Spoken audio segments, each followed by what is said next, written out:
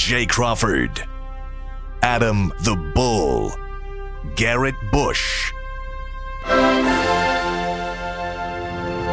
and so many big names, it would take me hours to say all of their names.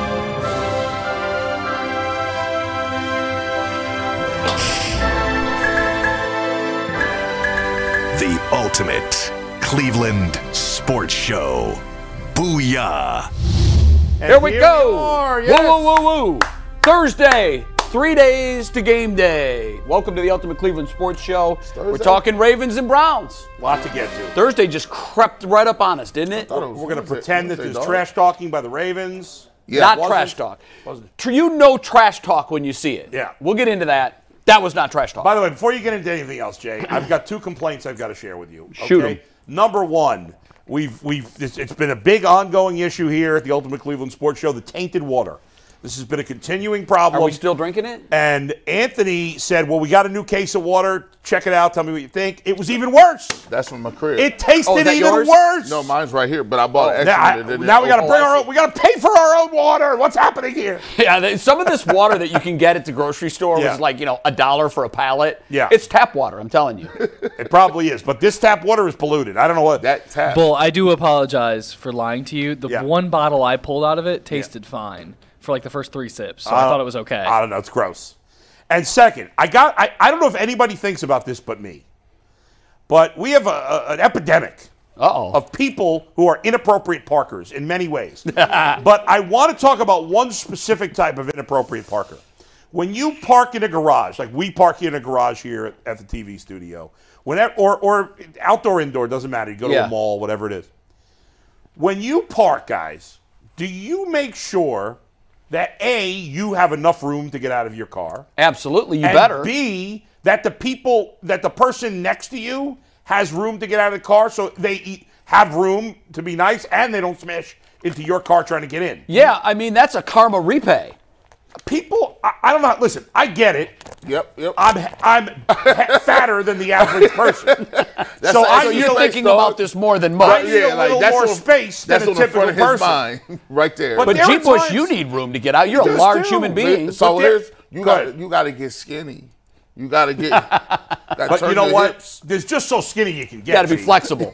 There are times when there's been a couple of times where I get out of them. I come back to my car, and the person parked next to me left me like 2 inches. So then do you get in the passenger seat and climb over? I can't do that. You can't. I'm not flexible enough. So have you ever been in a spot where you just couldn't get in your car? And you just sat there and waited? Fortunately, the only time that has happened, there was twice that's happened. Yeah. Fortunately, my wife was with me, and she gets in the car, backs up the car, and then I get in and drive. But That's funny. I always make sure that the person on both sides of me, especially if somebody else backed in or whatever, that they can get into their car without a problem. Yeah. Now, I've been stuck a time or two where there's one spot, and the guy who's parked on either my left or right is on the line or over it. That happens. Now, what are you going to do? You got to get in there. It's the only spot. That is a tough spot. There are circumstances, but most of the times that's not the case. And here's the thing. Yeah. If you don't want a door ding, don't do that. That's right. Because I've seen people intentionally getting into their car when there's a very limited amount of space. That's right. Boom. Fling that door open and ding the heck out of the other car door. That's right. And because you got a nice car. G's got a fancy car. Jason spent $1 million on his car. You don't want that. The person next to you might have some trashy car from 1986, and they don't care. And they're smashing into you. They don't care. No. All right, so be kind to your fellow man. That's right. That's all I'm Think before saying. you park, people. Yes. This public service simple. announcement brought to you by the Ultimate Cleveland Sports Yes, Show. absolutely. Aditi's here. Yes. We've got the Ravens beat writer from The Athletic here. We're going behind enemy lines. We do it every week. Yeah. We want to find out what's going on with this club. No better way to do it than to get a beat writer on. Yeah. Tito's farewell last night. Not sure you could have scripted it any better. I'm really not. No, that was good. It came down to a very, very close and late call that would have had the tying run in scoring position with one out. The call that was made on the field was upheld. I'm not sure it should have been, but it worked out well for Tito, and his farewell was just fantastic. We'll talk about that and so much more on today's Ultimate Cleveland Sports Show. But first, our very first hello and good day to Mikey McNuggets. What's up, guys? How you doing, It is buddy? a beautiful Thursday. The week has flown by. Wow. That's what happens when you win on Monday. The rest of the week flies. Is that if you is that lose the on case? Sunday so. or Sunday, excuse me, not Monday. If you lose on Sunday, the week drags. When you win, it flies. Yeah, I That know is this correct. one has flown by. I was like, I thought it was Yeah. Wednesday, dog. Yeah. No? I agree with that. Tomorrow we're on Channel 3 again, guys. We are. We are Third time. back, and it is a good time to remind the people that if you have a chance, do us a favor. Check us out on Channel 3 tomorrow at 12:30. The last half hour of the show is 30 minutes of never-before-seen Browns-Ravens preview content. You can only find that on Channel 3 WKYC. We have moved up for half an hour a week from the YouTube realm to the linear TV realm, and we're in the homes of upwards of 2 million people potentially. So if you're one of those 2 million with cable, turn on Channel 3 tomorrow at 12:30. Can I make a recommendation to Ant? Please. If we go back to that graphic, those 4 people, and of course the McNugget, those 4 people are the happiest people you'd ever want to see or meet. But we need a smiley face on that chicken nugget. That's true. Right. Because he's kind of bringing the vibe down a No, little hold bit. on. I'm gonna bring you behind the scenes real quick. No, Okay. Anthony, do not put this on. Do not put this on TV. Please let me put it on No, tag. Put it on. No, Put it on. No, Put it on. Do Put it on. Let me say. Put it on. You could We're not going to stop, Mikey. We got Hey, I Jay. know, we'll show it, but Jay. here's the truth. Y'all gonna have 2 new co-producers tomorrow. Ant, do it. Here's the truth. When we showed the graphic that Anthony made, Steve, you can take the graphic phone. We showed this upstairs. The suits upstairs were like, I think we should superimpose Mike onto the chicken nugget. Oh, And I my was like, God, that no. would be outstanding. Like Gumby. I was like, no, that's gonna look terrible. That would And they look said, great. no, let's see it. So Yeah. Anthony made a mock. Oh, we've got to see. We got to Oh, see. it was you her. have No, to put because it's that good. up. No, we've got to see. Mike, come on. What are you kidding The me? audience I'm wants working to on it. see this. You have to put that up. So we will, because Anthony has to export. There's a tease. By the way, If you if stick around to the 12 o'clock hour of the show, we will show you as pretty good. McNugget. That's a in great incarnation. tease. By the way, another thing on that real quick. Go back to the graphic one more time. If you look at it really quickly, it almost looks like Jay and I are arm in arm. I know it does. That's why I said that one day when you were gone. Oh, you did? I said, look at this kumbaya group. Bull and I are arm in arm. And Jason looks like he just won the lottery. And Jason's never happy. He's never He's very smiling. rarely A happy. man should never have his mouth that wide open ever in his life. Just- Okay, so I just. Don't look at. Hey, hold on. Now you looking at it. Hold on. Do not look at your guys' Now phones. you looking at it. Stop. Do not look. Steve Becker, we're going to put this up. Don't text it to him. He already did. Don't look at your phone. Don't Steve look at the texted you the phone. picture. I want live reactions when we show it to Okay. the audience later. But we are going to do this in the noon hour. I promise you we'll do this. Steve Oh, I texted you. can't Steve, wait. come on. Don't go over my head. I I'm know you're turning my my EP, phone but don't over go so on I my don't head. see it.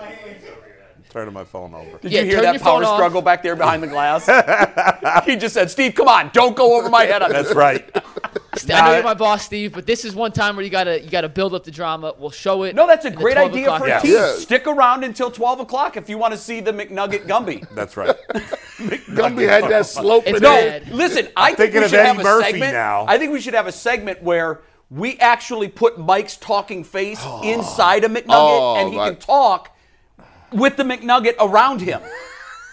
Gumby was riding that horse, Davy, wasn't he? Yeah. Hey, Davy. Remember when Eddie Murphy played Gumby? Oh my God, it was the one of the best. greatest SNL skits ever. Most of our audience is too young to remember it, Yeah, so yeah, right. YouTube it, Google it. It's Oh, awesome. God. Okay, we ready to dive in? Let's do it. Okay, Roquan Smith said something yesterday that I have to admit I read the text of course. before I saw the soundbite. Right. And this is a classic example Yep. of when you read that text, the tops of my ears were getting hot. Yeah. And then I watched it and I'm like, wow, the delivery was friendly. Yeah, right. And, you know, it He was actually very non-threatening. complimentary of the Browns. Yeah, and so we can play it, right, Mike? We can play it. We had to do a little loophole to get it on screen, but yeah, we can play it. Okay, So let's play hear it the so our sound audience from can hear if they haven't. What Roquan Smith. We have 3 sound bites. This is the first one. This is the one that had the quote get taken out of and went viral yesterday on Okay. Twitter. So this is the full sound bite from Roquan Smith. You're considered the bad guy because you're going into essentially another man's house and you're trying to take over, like his wife, kids, everyone there to watch them. So we going over to beat their tails in front of their wife and kids. So when you think about it from that perspective, like any man's gonna, fight to the death in that point. I know if that's me in that case, I know I would. So I saw wife and kids right. and beat their tails, and I'm Yeah. like, whoa. I thought home invasion. I said, Right. this dude done tied my wife and my kids up. I got an apple in little Susie's mouth, and she's over there with her arms. Any person be like, oh, listen, you done went too far. Yeah, that went too far. And then you heard then that. you hear it. And it was like, that was so harmless. And he was, when you see the video too, he's like smiling. He's like, hey, listen, they're a physical team. I don't know that I'd ever seen him speak before. Ever. I didn't recognize him. I didn't either. I mean, we know him by name and we know his prowess on the football field. But when I saw him, I'm like, not sure I could have picked him out, number one. Number two, pleasant demeanor.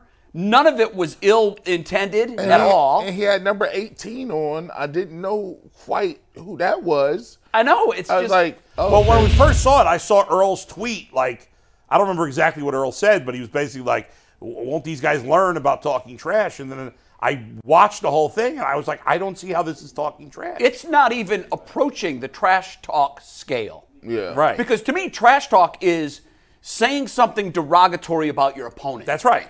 And what he said was, hey, we're going into their house trying to beat them in front of their wife and kids. They're going to fight to the death. That's I right. know I would. And so it's actually a compliment. And he said, every teams want to do it to us when they come to us.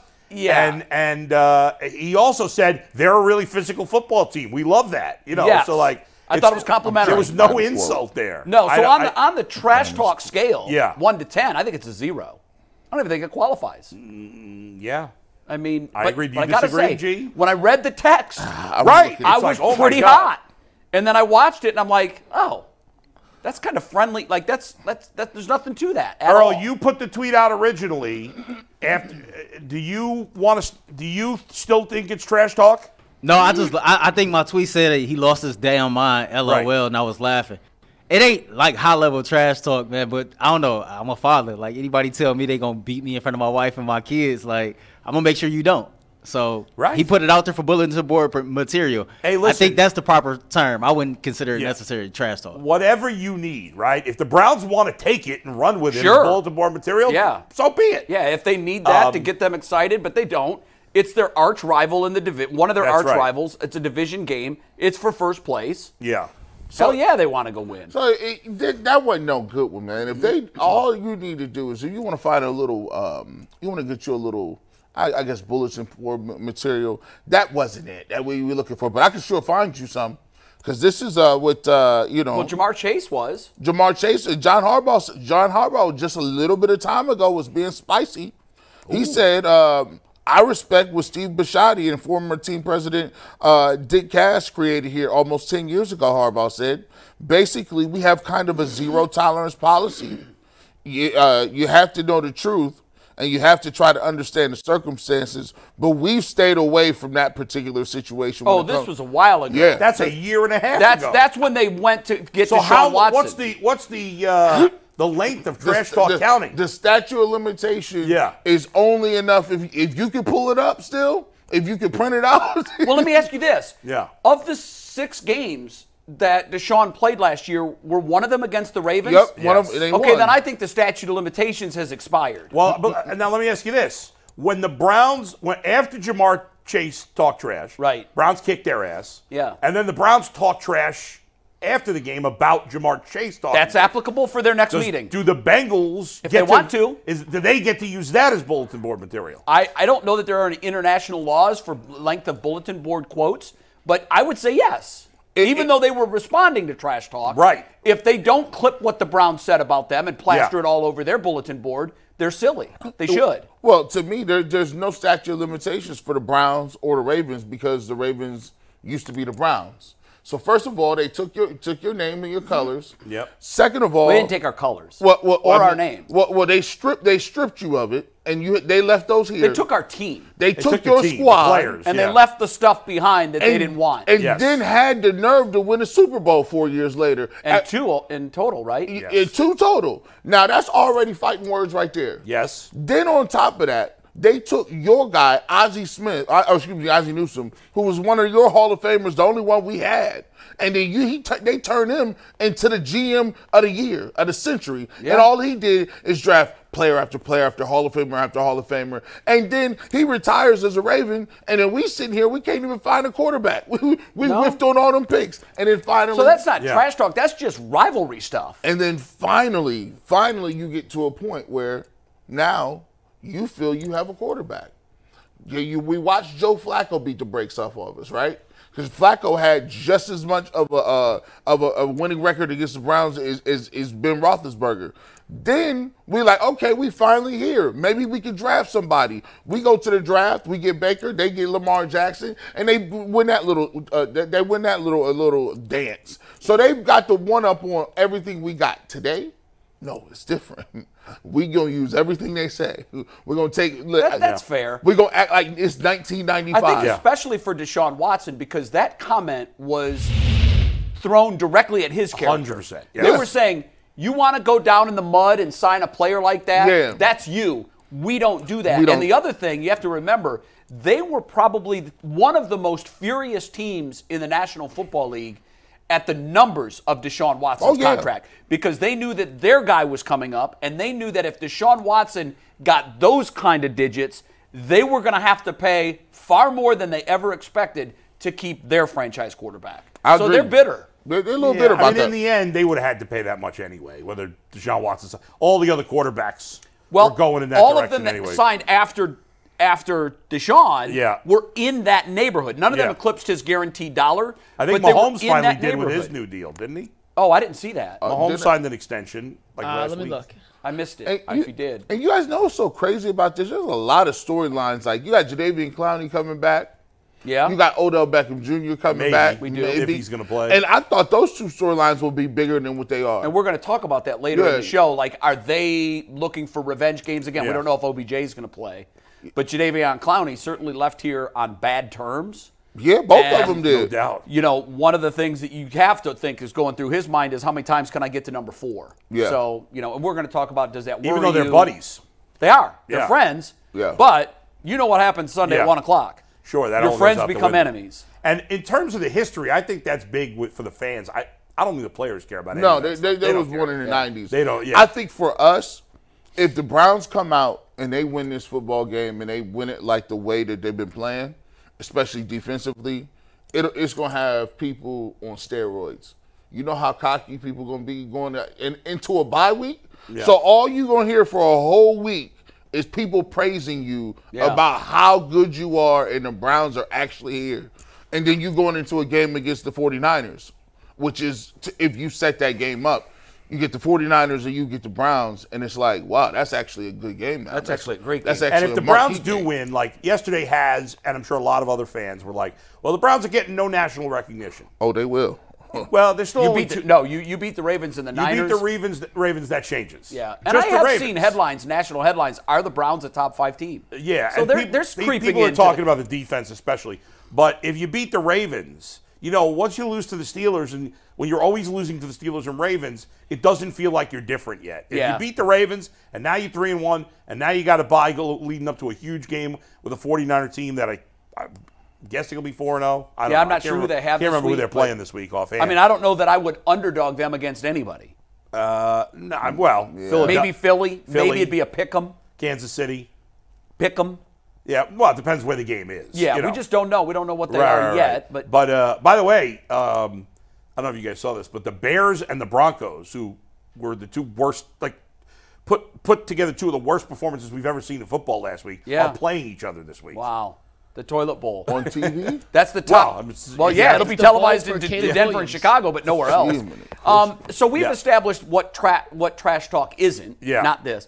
I wanted you guys to dig through your memory banks and see if you could come up with the most egregious, jaw-dropping trash talk you have ever seen in any sport.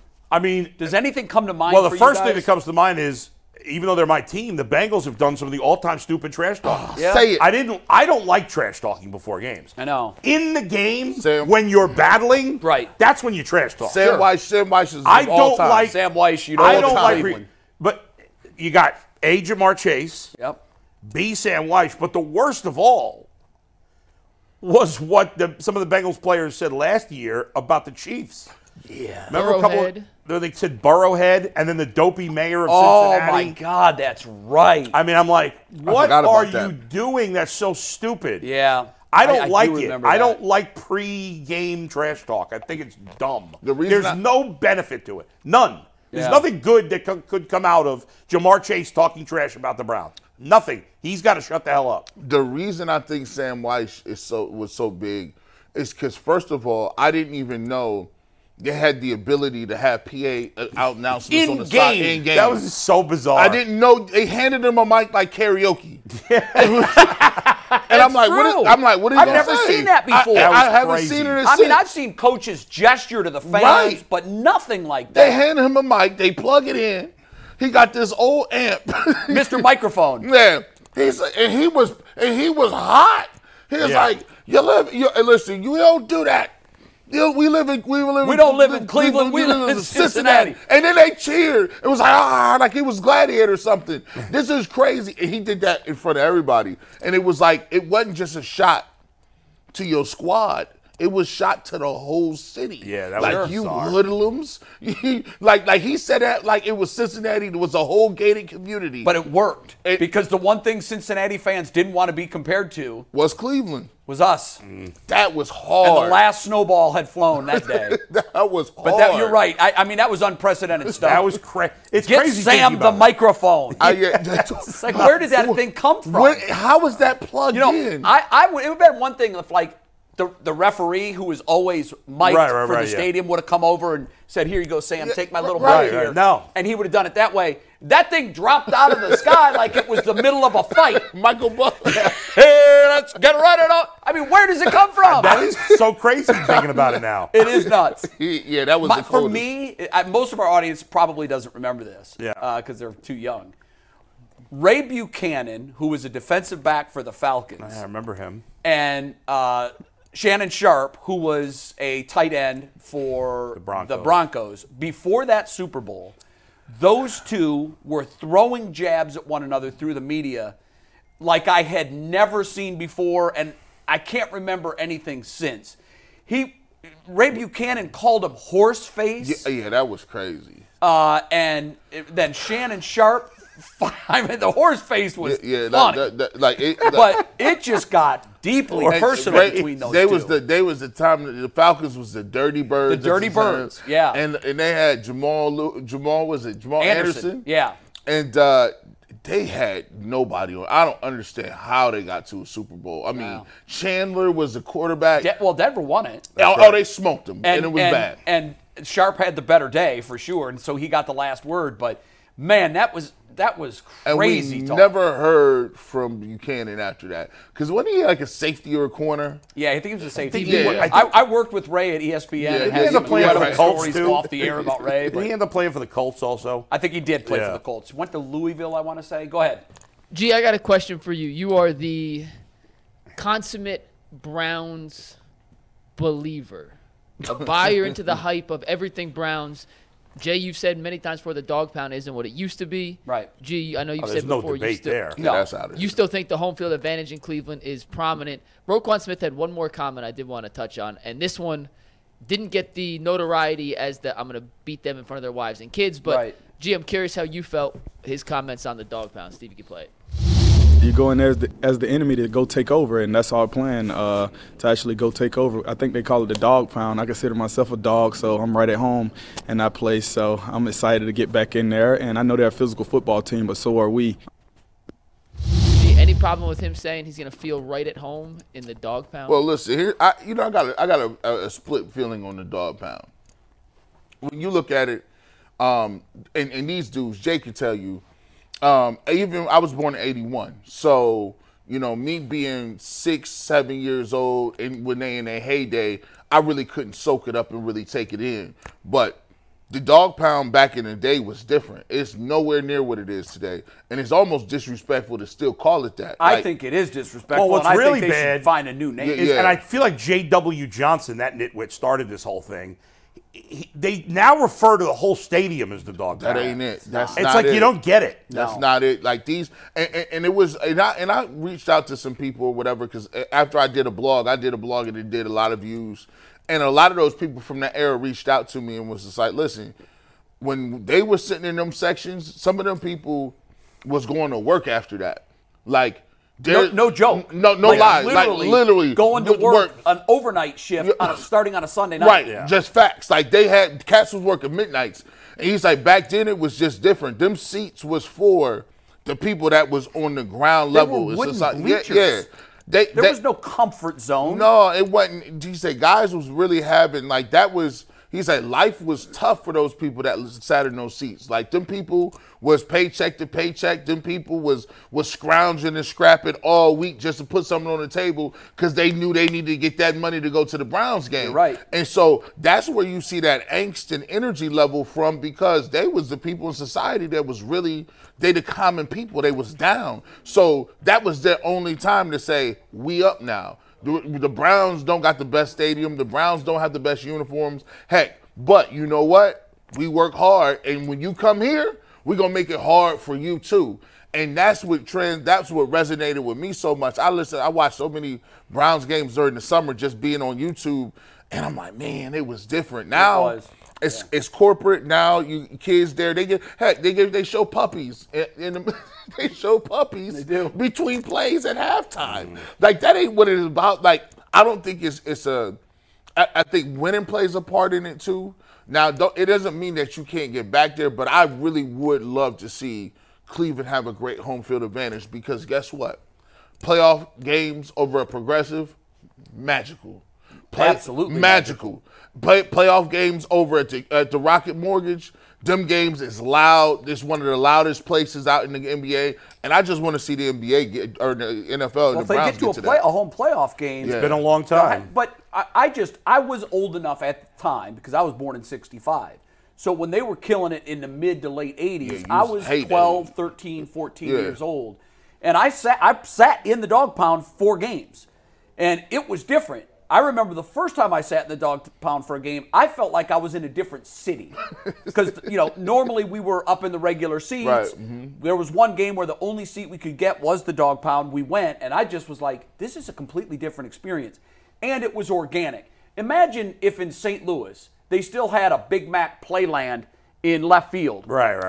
That happened organically because Mark McGwire was hitting home runs up there, and it became Big Mac. That's Land. what makes it special But, when you do. But he's not there anymore, and neither is Big Mac Playland. No. Yeah, right. And the dogs that were Minifield and Dixon and that defensive secondary, the ones that labeled themselves dogs, that was organic and real. But we've tried carrying it over generation after generation, and at that point, it's forced, it's tired, it's old, and it's time to move on, in my view. You got to bring something else. You got to give you something else. Yeah, but you can't force it, as you say. It's got something else. You can't pick a nickname for the defense. No. It's going to happen, maybe. The Bash Brothers are gone, too. Whatever, right. When in Oakland, McGuire and now Canseco they're facing you in That's exactly adult right. games. Facts. So, it's just... I love the idea of it originally. Of course. But every time I hear it and see it, and you're right, the whole stadium now is the dog pound. Yeah, that's what doesn't make any sense. Like, look, if we become that rabid, crazy fan base that we were in the late 80s, and there's only one way for that to happen, and that's for the team to take us as deep as that team. That's right. But you'll see a fan base emerge that we haven't seen here before. Yep. I think the best home field advantage, I'm not going to games in all these stadiums. Yeah. To me, Seattle has the best home field advantage. I mean, it's just always so. Last week I was watching some of their game. I can't even remember who they were playing now. But there was like 2 false starts in a row by the other team. Loud. Always. It's so loud and crazy. Kansas City is good. Yep. I thought Oakland used to be great. It was a place where opposing teams did not want to go. Right. Philadelphia is tough. Philadelphia is just tough. Philadelphia hits different, man. I got to tell you, that is the angriest fan base I have ever seen. And you have to say Pittsburgh, and I hate that. No, but they've got a great fan But base. I think Seattle's the best. I would take them over. I would go Seattle, Kansas City, maybe a 1A. Maybe it's Green Bay when they're very good. I saw this yesterday. Seattle has led the league in opposing false starts every year since 2009. Yeah, I mean there's a reason for that. If there's a stat that can measure the fan base, Yes. that's it. They're making it disruptive. And some of it's hard for probably offense the to dynamics of how the stadium is built. It could and just be. the way the noise stays in there. I used to hate the old Houston Astrodome. Like when could get cooking. when the Browns wanted to play the Oilers, they just always seem to not play as well. I'm like, I don't like this, man. Yeah, that was. See, when I think of the Astrodome, I think of the second Bad News Bears movie. I do too. Absolutely. Bob Watson comes out. It's like, let the kids play. Yeah, that was so good. All right, guys, we're going to move on to our next topic. Before we do that, I want to remind you that Jace Case provides 5 life-saving antibiotics for emergency use, and all it takes is to head over to jace.com, fill out a simple online form, and get ongoing care from their physicians on any treatment or related questions. Doctors created, doctor recommended, and if you use promo code LOCKEDON at jacemedical.com, you get $20 off, and hopefully can help you save up to $360 in totality. That is Jace, Jase medical.com. Guys, we saw a glimpse of it on Sunday, what a Nick Chubless Browns offense will look like. I don't know. Is there a better way to say than Nick Chubless? Sounds funny, Nick Chubless. Chubless. I have a joke. Should I say it? Go ahead. Nah, actually, probably not. Don't do it. Yeah, I won't. But we saw what an offense with Deshaun Watson as Stefanski looks like without Nick Chubb in the rotation.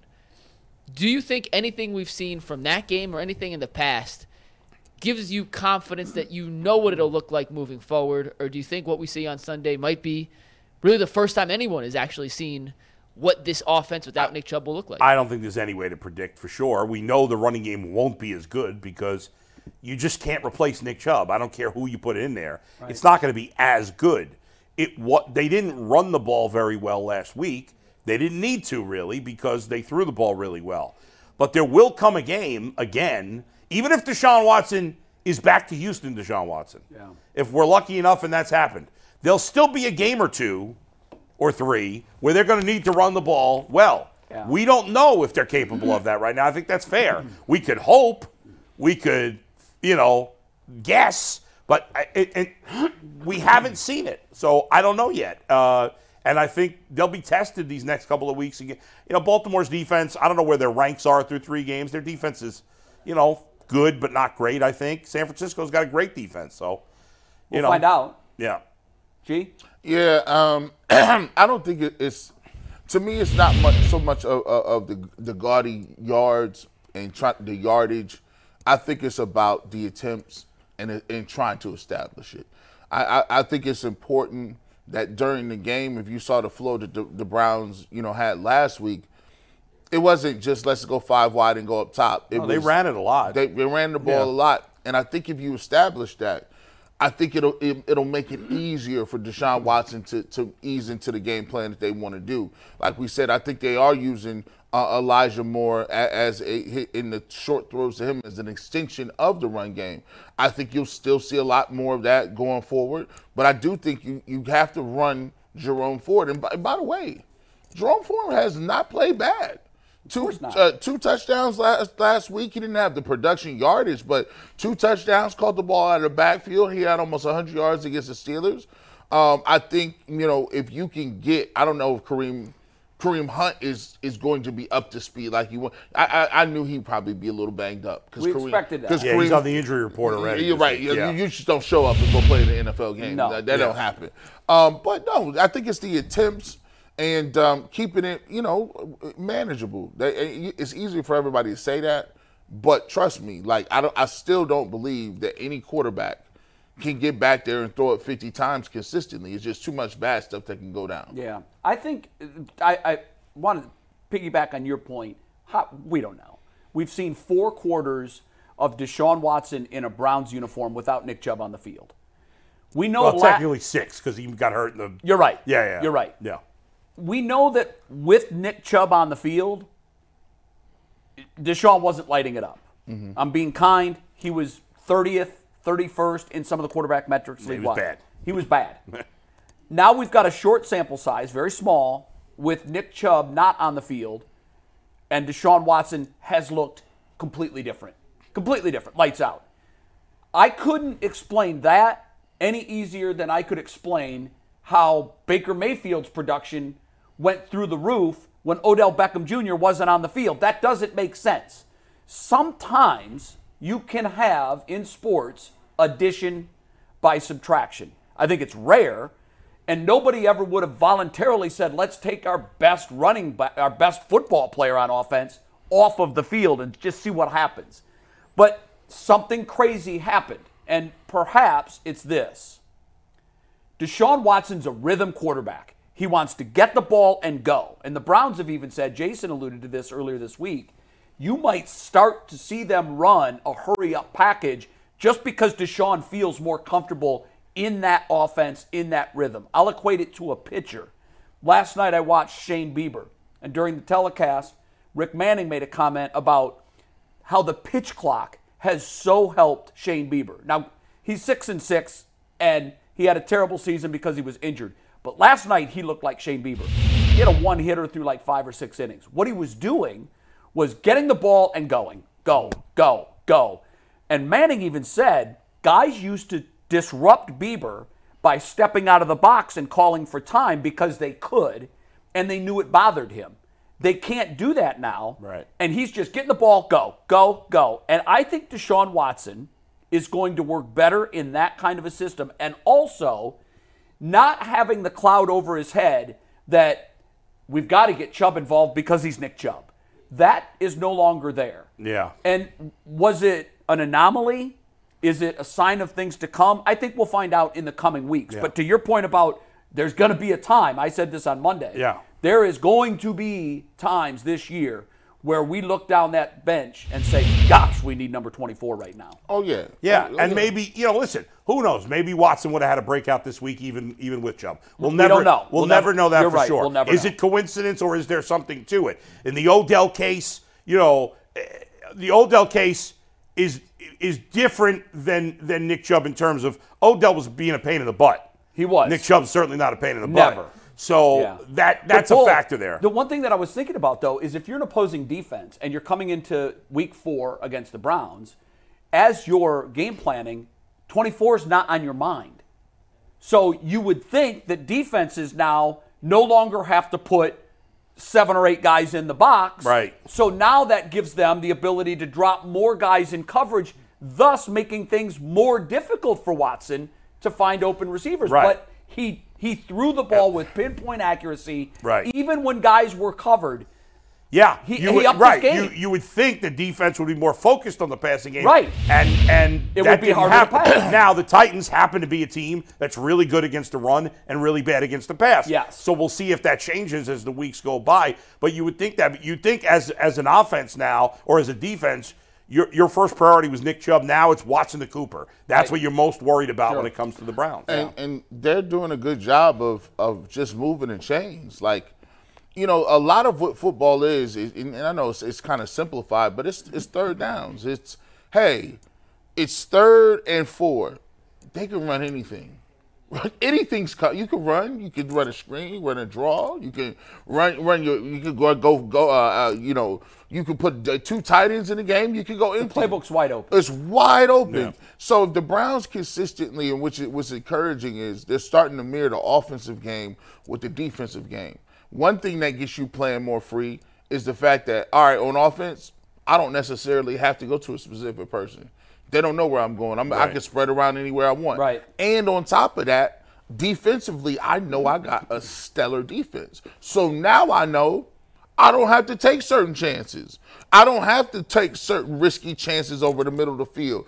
I can say, all right, well, I'm going to count on my dude to make a catch and probably run for 2 or 3 more yards, and you play into the strengths of your team. Think about that is for Deshaun Watson being like, you know what? We just gonna play ball control here a little bit. We're gonna try to move these chains and understanding that Myles Garrett and the rest of them dudes is causing problems on the other end of the field. That's big. And let me throw something out there. I don't know. I'm just throwing this out there. You never know. Maybe there was something with the combination of Watson and Chubb that when Nick Chubb was on the field, there was some sort of tell that the defense was picking up on where they occasionally or always, I don't know, had a better idea of whether the Browns were running or throwing. You never know. You see that in baseball. A guy has a tell when he throws a curveball or whatever it might be. I'm just throwing stuff out there. I have no idea. But maybe that was a possibility. Maybe there was something to Deshaun Watson's body language when he was handing off. I mean, you never know. There's probably guys that study everything and pick up on something. Who knows? And maybe Nick Chubb is just so damn good that even when they knew they were running, he was able to overcome it to some degree. Who knows? Yeah. That's probably out there a little bit, but you never know. Again, the Titans' defensive backfield is, if not the worst one in the NFL now after week 3. You want to hear something crazy They're about the one of Titans' the defensive backs? Yeah. Sean Murphy Bunting, who got called for 2 penalties in my mind. He gave the deep pass to DPJ, which was a perfect pass. He had an 89 PFF grade, that's which, stupid. once again, I know we always let kind of look at PFF grades what are they looking at versus what's the eye test showing? They graded high, he was responsible for 3 horrible plays for the Titans. I agree. Maybe more, but at least 3. I didn't get that one. And he grades out at an 89. I do have a theory on Watson I want to kind of throw out to you guys. And I mentioned this on Behind the Glass last night. If you haven't checked it out, go check it out. But in Houston, Deshaun never had a running game. Right. Like, never had a consistent running game. He led the team in rushing one of the 4 years and was one of their top 2 rushers in each of his 4 seasons there. He had weapons. DeAndre Hopkins was there, left. Then he had Cooks and Will Fuller. But there's something about an elite Uber competitor when they know, put the team on my back. Absolutely. It's on me. Absolutely. And I do think Deshaun at Clemson had a little bit of that. It was molded and developed even more in Houston when he was the focal point. He was the guy in the offense. And this is not a knock on Nick Chubb whatsoever. But when he came here, it was him and Chubb. They always had that secondary option. And now without Nick Chubb, there's something to that, Mike. It could be that Deshaun is, in a good way, feeling a little more pressure to know, I got to make things happen for this offense because we don't have the best running back in football standing by my side. And that's what the elite players are able to do. They're able to assess the situation, look around, and say, it's on me now. Yeah. I've got to stand up and I've got to make something happen. And by the way, there was criticism of Watson playing poorly last year, but it was whispers. After the Week 2 loss to Pittsburgh, those whispers turned into screams. That's right. We heard them on the national media. We had plenty of them here in Cleveland. Deservedly so. I was extremely hard on him. You were extremely hard on him. We know that he's got rabbit ears. We know that he's listening to all of this nonsense. And maybe that was the tipping point. And he finally said, you know what? I'm sick of this. I'm sick. Maybe he put in extra film work. I don't know. Maybe there's just some sort of freedom mentally of not having to worry about getting the ball to Nick Chubb. Right. Because you're not worried about how many touches Jerome Ford is getting. No, nobody's worried about that. Yeah. You have to kind of, I take things all and I kind of dismantle them. You got, first of all, people forget, he talked about not even wanting to be in a cold weather city, remember? Right. So they talked about, so he wanted to play. All the other teams was Atlanta and New Orleans and Miami. Dome teams are hot teams. He went to the exact opposite of that, right? So after saying no to that. After saying no the first time. That's when Haslam stepped up and wrote the check. So he like, okay, I got to get used to that. You're in a new city. And then it's not like he came in and had this situation where there was nobody at quarterback. He came in and it was a huge personality at quarterback that was still here. And people still was like, no, we could roll with the other guy. So he was not beloved. It wasn't like he had too many people embracing him. And then you throw all the other national stuff on it. It was almost like, all right, well, the stuff got so loud. I think that last week he just said, listen, man, I ain't trying to fit in no more. I'm gonna not fit in. I'm gonna just do me. Like when you try to fit in so much and you try to take a backseat to Nick Chubb and you just want to fit in, you just want people to like you, sometimes you compromise what makes you a competitor. And sometimes you got to be like, look, man, I just got to go out here and throw this football like I know how. But all this stuff we're saying only holds if he continues to play well. You're right. Was it an anomaly or Right. was it a pattern? I want to ask Mikey to do something while we're talking here. I was extremely critical of Deshaun's social media presence and usage, particularly when there were media outlets, national media outlets, that thought they had connected dots between Deshaun and a burner account, a fake account. Now, they didn't present any evidence to me whatsoever, other than the fact that the handle was Gainesville's own or whatever. He's from Gainesville, Georgia, and the account was created, or at least the first tweet from this account came shortly after the game against Pittsburgh. Mm-hmm. That's not enough evidence for me. Yeah. I didn't see any smoking gun whatsoever. I saw a lot of speculation and supposition.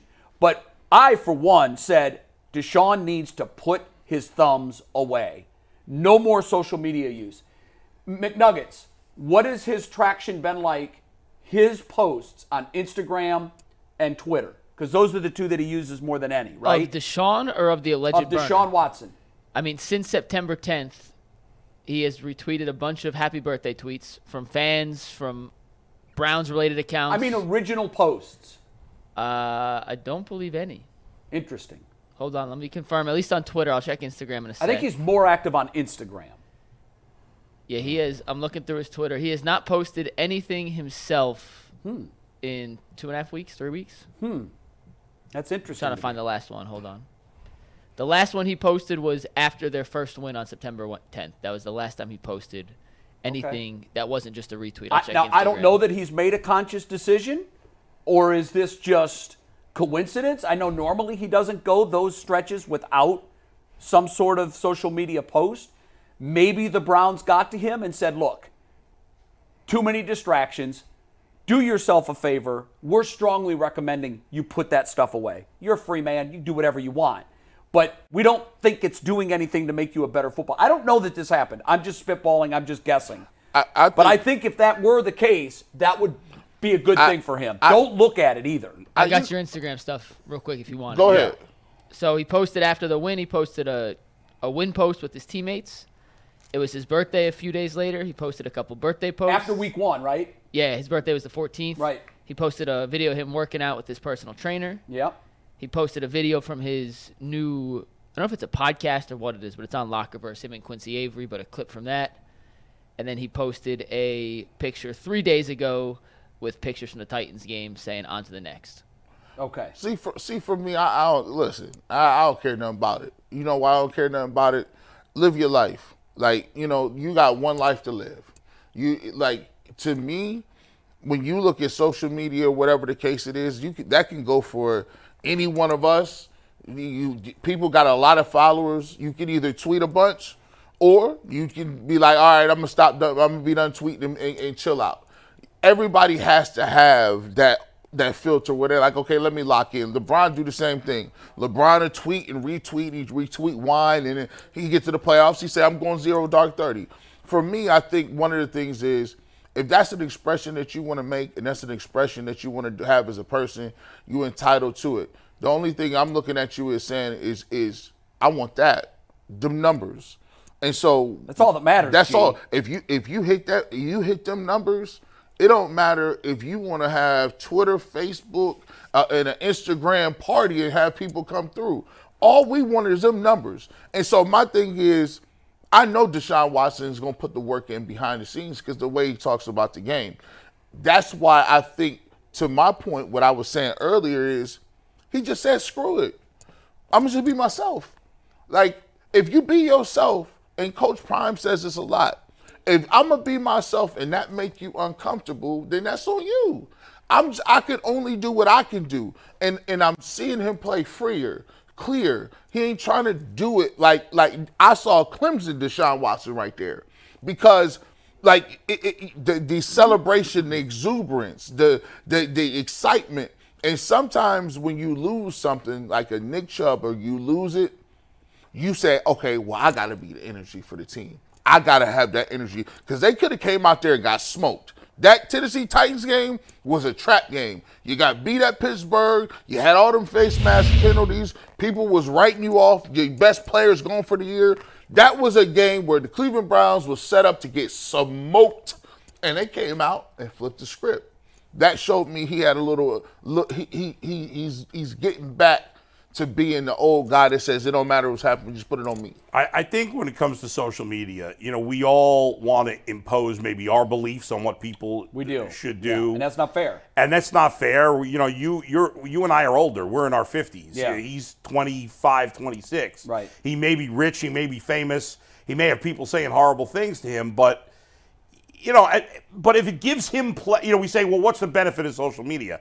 Maybe it gives him pleasure to put out the videos for his fans, the people that like him, and maybe he doesn't read the comments or doesn't read, you know, maybe he has somebody that filters them for him. I think when the player's playing well and the team's winning, none of it, we don't care about any of that stuff. No. You know, they could be. But when you're losing, it's a problem. Right, then we bring up all these things, right? You know, like it was like with Baker. You know, Baker was very arrogant. He was doing all this cocky stuff. When he's winning, you love it. Look at that cocky Baker. When he's losing, it's like, why the hell is he doing that crap? Right. And we do that with all players, and it's really unfair, but, you know, that's part of the beast. The reason players make so much money and the reason there's so much is because it's so popular, and so we talk about it a lot, and that's the downside and for it a little bit. You said something right there. I don't want to be like I'm 42. I may look young and act young. I like jewelry and dumps. I like rap music, and I'll play video games. But one thing you said you got to take in consideration: these guys is in their 20s. These dudes is 28, 27. Yeah. Look how many years we had to have experiences to know what we should be doing or not doing. Or let me fall. I still be doing stuff as I shouldn't even did that. I can't even imagine, G. Like, I'm thinking back to when I was like 25. If I had been famous and rich, and when I was with my mental capacity when I was 25. I probably would have gotten in so much trouble. I'd have been dead and in jail. I'm going to keep it real. I think most of us would have. Yeah, I mean, so. I thank my lucky stars all the time. There wasn't social media when I was 20. Oh, right. I did some crazy stuff in my 20s. Yep, so did Can you imagine Jay in the bar when he was 26? It wasn't a pretty sight. Hey, man, he was in there selling dreams. And a lot of these guys grew up in the social media age. That's all they've known their entire that's lives. right. I mean, you don't know much younger than me. And let's face it, to grow social up in that media era. is addictive. Yeah, it's addictive. Oh, there's no question it is. It is no doubt. There's absolutely no question it is addictive. Yeah. We're going to move on real quick. Before we do that, I want to remind you guys that after Monday's regularly programmed show, we are headed to Rocket Mortgage Fieldhouse for an extra 2 hours of UCS content, a live show from Cavs Media Day. Brad Sellers making his triumphant return from Cavs Media Day. Jason will also join us, and a plethora of Cavalier players will be stopping by the UCSS set. We got our own set they set us up with. Shout out to the Cavs for hooking us up. 2 to 4 on the UCSS YouTube channel. That is next Monday after our regular Ravens reaction. By the way, show. Mike's face in that picture. Can we bring that back for a second, Steve? Is that possible? We can. Mike's face in that picture looks like Brad just farted, and Mike was like, "Oh," and then had to quickly put on a smile. He's been eating cabbage. Oh, jeez. So, guys, I wanted to ask you guys this. The status for Odell Beckham Jr., he's still questionable, has not practiced this week. He's more likely than not going to play. Jadeveon Clowney will be playing. He had some choice words as he left Cleveland last year. That relationship did not end on the highest of notes. He is a guy, though, who has stepped up and played his best games when he's motivated. I feel like he'll be motivated on Sunday. Are you guys worried about any revenge game factor from Mr.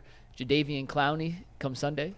No. I think Jadeveon Clowney, speaking of trash talk, should be worried about Myles Garrett. He's lucky he doesn't play offense. Remember, Jadeveon Clowney had some not nice things to say kind of about Myles Garrett when he went out the door. Some very not nice things. Yeah, it wasn't just about Joe Woods. And, of course, Jadeveon Clowney tried to make it seem like it had nothing to do with Myles Garrett, but it did. And we know this about Myles Garrett. He's like an elephant. He doesn't forget. He does not forget. He is going to remember that, and I think he's going to take it out on Jadeveon's teammates in this one. I think this is facts. I think when you look at Myles Garrett, he believes that Zadarius Smith is a better player. And I know he would agree that Zadarius Smith is, more importantly, a better teammate. According to people around Myles Garrett, Jadeveon Clowney wasn't a guy that was all really bought into the D-line. They would have functions. He may not show up. He wasn't coming to those things. Even when they were courting him, they were texting each other. Jadeveon Clowney wasn't really receptive or texting back. He was just basically a loner.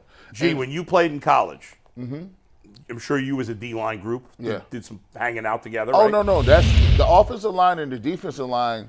And if one guy was like half the time not showing up, what would you think about that? No, it wasn't they didn't have no choice. You just pulled up on them. Like, hey, listen, come on over here. Like, or I don't got a ride today. And we used to even have it where if the young dudes was on campus, and because we stayed off campus, if the young dudes was on in the dorms, we go pick them up. Right. If you ain't had no money, we all pitched in. Like so it wasn't no not showing up. Everybody had to show up. And so when you look at the Browns defensive front, the thing that I love the most is that Zadarius Smith had 10 sacks last year. He was the man on his defensive line. Right.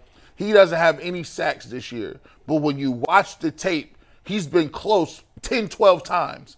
And you can tell when somebody be close and be like, oh, man, I'm mad because I ain't getting it. He's always shouting out his other people. He's always clapping it up, always putting it. See, that makes the whole defensive line want to go after people. and Clowney was standoffish, and some people will call him a mercenary or some sort, but Clowney has never he's never really found a home like that. He had J.J. Watt. You're right about that. J.J. Watt, it was like, okay, he went to Tennessee, right? And they played on a great defensive line. We talked about the 6-man or the 12th man of Seattle. Played with some other great guys, great traditional defense. Didn't really stick there. And I thought he came here and you got Myles Garrett. I thought it was going to be a hit situation where they played off each other. Yeah. But sometimes you don't know if somebody's happy for you. That's right. And to be fair, his first year here, Clowney played pretty well. Great. He played very well. Great. 9.5 sacks or something. Yeah. Great. But last you year used he was a word, mercenary, that I think perfectly defines him throughout his career. He's been that guy who, to me, is playing for numbers. He's trying to roll a huge sack number so he can get paid. Yeah. And there are other guys, and I think Zadarius Smith's a perfect example of that. There are other guys that fit well into the team framework and understand that you don't have to get to the quarterback to be appreciated and to get paid. Obviously, that's the home run when you get to him. But you can hit a triple by forcing a quick throw that leads to an interception. That doesn't show up necessarily in the biggest stat category because it's a pressure or it's a hurry. But I feel like in Clowney's case, he was always going for the home run, sometimes to the detriment of his team, and it always to me felt like he was chasing the paycheck. And to me, I don't think you can have an all-time great defense if you do have mercenaries. It's too hard to play defense in the NFL, especially with the rules dictated towards the offense. If you want an all-time great defense, you got to actually like the people you hang with. You got to actually like even in the back end. You notice Greg Newsome is all the way bought in. Remember we talked about it all summer. I'm not playing the slot corner. I ain't playing that. I ain't doing that. You see how that kind of permeates. Now, how many times did he hear Jadeveon Clowney say that? Sure. I ain't playing on third down. I'm going to just play over where's here. he? I think you can, bring in a mercenary, but you can't bring in a mercenary to a group that's not good already. Yes. Like, remember when the Rams traded for Von Miller? Yes. Right? Yes. Like, well, Von Miller's a much better player, but like that defense was established. They were and good. He bought into the team concept. Right. And he was I'm not sure that Jadeveon, and he proved this at the end of the year, he wasn't worried about team numbers, wins. No. He was worried about his personal sack number, and he felt he couldn't get any because the defensive coordinator was playing to the other guy. So, so he was refusing to go in. Newsome was complaining about the slot. That's the signs of a lot of problems there. And to back up Bull's point, Zadarius Smith actually called himself a mercenary this offseason. He wanted out of Minnesota because they weren't going to be able to pay him what he wanted, and he said he wanted a chance to excel on a great defense. We get one more contract. He said, I'm a mercenary in this business. Comes to Cleveland, and to G's point, or I guess more to Bull's point, you can have a mercenary if everyone else is bought in. They'll eventually buy into the rest of the culture. As long as he buys into it. You can't have a bunch of mercenaries because then they're all out for themselves. Then they're all on separate programs, and you got 11 individuals and not one group. This defense is a group. It definitely feels Jim that Shore way. said it earlier, and Jim Shore said, if you go out and play, what's valuable to us, we'll see. It ain't like you just got to go out. All you need is for the people in-house to see what you can do and what they have you do, and you can still get a contract and not have crazy numbers. It's happened a lot. So there's a lot of people who believe you got to get big numbers, go somewhere else. And I always say, man, listen, you might want to go to the prom with the girl that want to go with you. Don't be looking around for the girl down the street. Like that could end up bad. I'm just stick with what you got you here. And if Zadarius Smith, he on a 1-year contract, and Mari Cooper, they keep talking about how he ain't gonna get paid, and I keep telling them, y'all better watch out. There's not a single player on defense for the Browns right now that I can think of that I would say is playing below my expectations for them. Nope, not one. I can't think of a guy. There's only one for me, and he hasn't even played yet. But Siaka Ika has been a healthy scratch 3 weeks in a row, or 2 weeks in a row. But I honestly had no expectations for him. Well, he was on our 32 and 32 list, and they played 2 predominantly run-heavy teams. They drafted him to stop the run. He hasn't suited up as a healthy scratch. We know your list was bad, and you embarrassed yourself by putting him on. You kind of exposed your list. Well, but I'm saying I had expectations, and we didn't know really what to expect. I think Anthony had him 8th on the list. But outside of him, and that's not even really fair to him because he hasn't played. He just has been a healthy scratch. Well, I personally had no expectations. So what happened was, this is the funny thing. Yeah. What happened was they found out how good Myles Garrett was at stand-up three technique. They found out that Zadarius Smith is a three. They said, "Listen, why would we even put these dudes in here? We don't need to rotate them. We got Myles Garrett. Like, we gonna redshirt you. That's where's Shelby? Have we seen him a lot? No, we haven't. You're right. Maybe he's Shelby's played more than you think. Has he? How many snaps? I'll tell you the snap count in 1 sec, but I also have a phenomenal quote for you guys. Can I read it for you real quick? Yes. Myles Garrett, and then we have a Dede coming up. I was checking some reaction from the Tennessee side to the game last Sunday, and this is a quote from a Nashville newspaper. The Titans' offense was that of an FCS team playing at Georgia on Sunday. It badly needs left guard Peter Skoronski back. The Titans might need to do something about left tackle Andre Dillard as well. Although he immediately improved as a player on Sunday evening simply by boarding a plane and getting thousands of miles away from Myles Garrett. That is a direct quote from a improved player. Well, good luck because now he's got to go against Trey Hendrickson this week. Not going to get much obviously easier. Not as good as Myles Garrett, but he's still up there. No picnic. Yeah. Dude, no rest for the weary. Can you check on something for me, Mike? I tried to find the Gainesville Zone, the alleged burner account of Deshaun Watson, and it's a different account now. And I'm wondering, did whoever start that account delete it?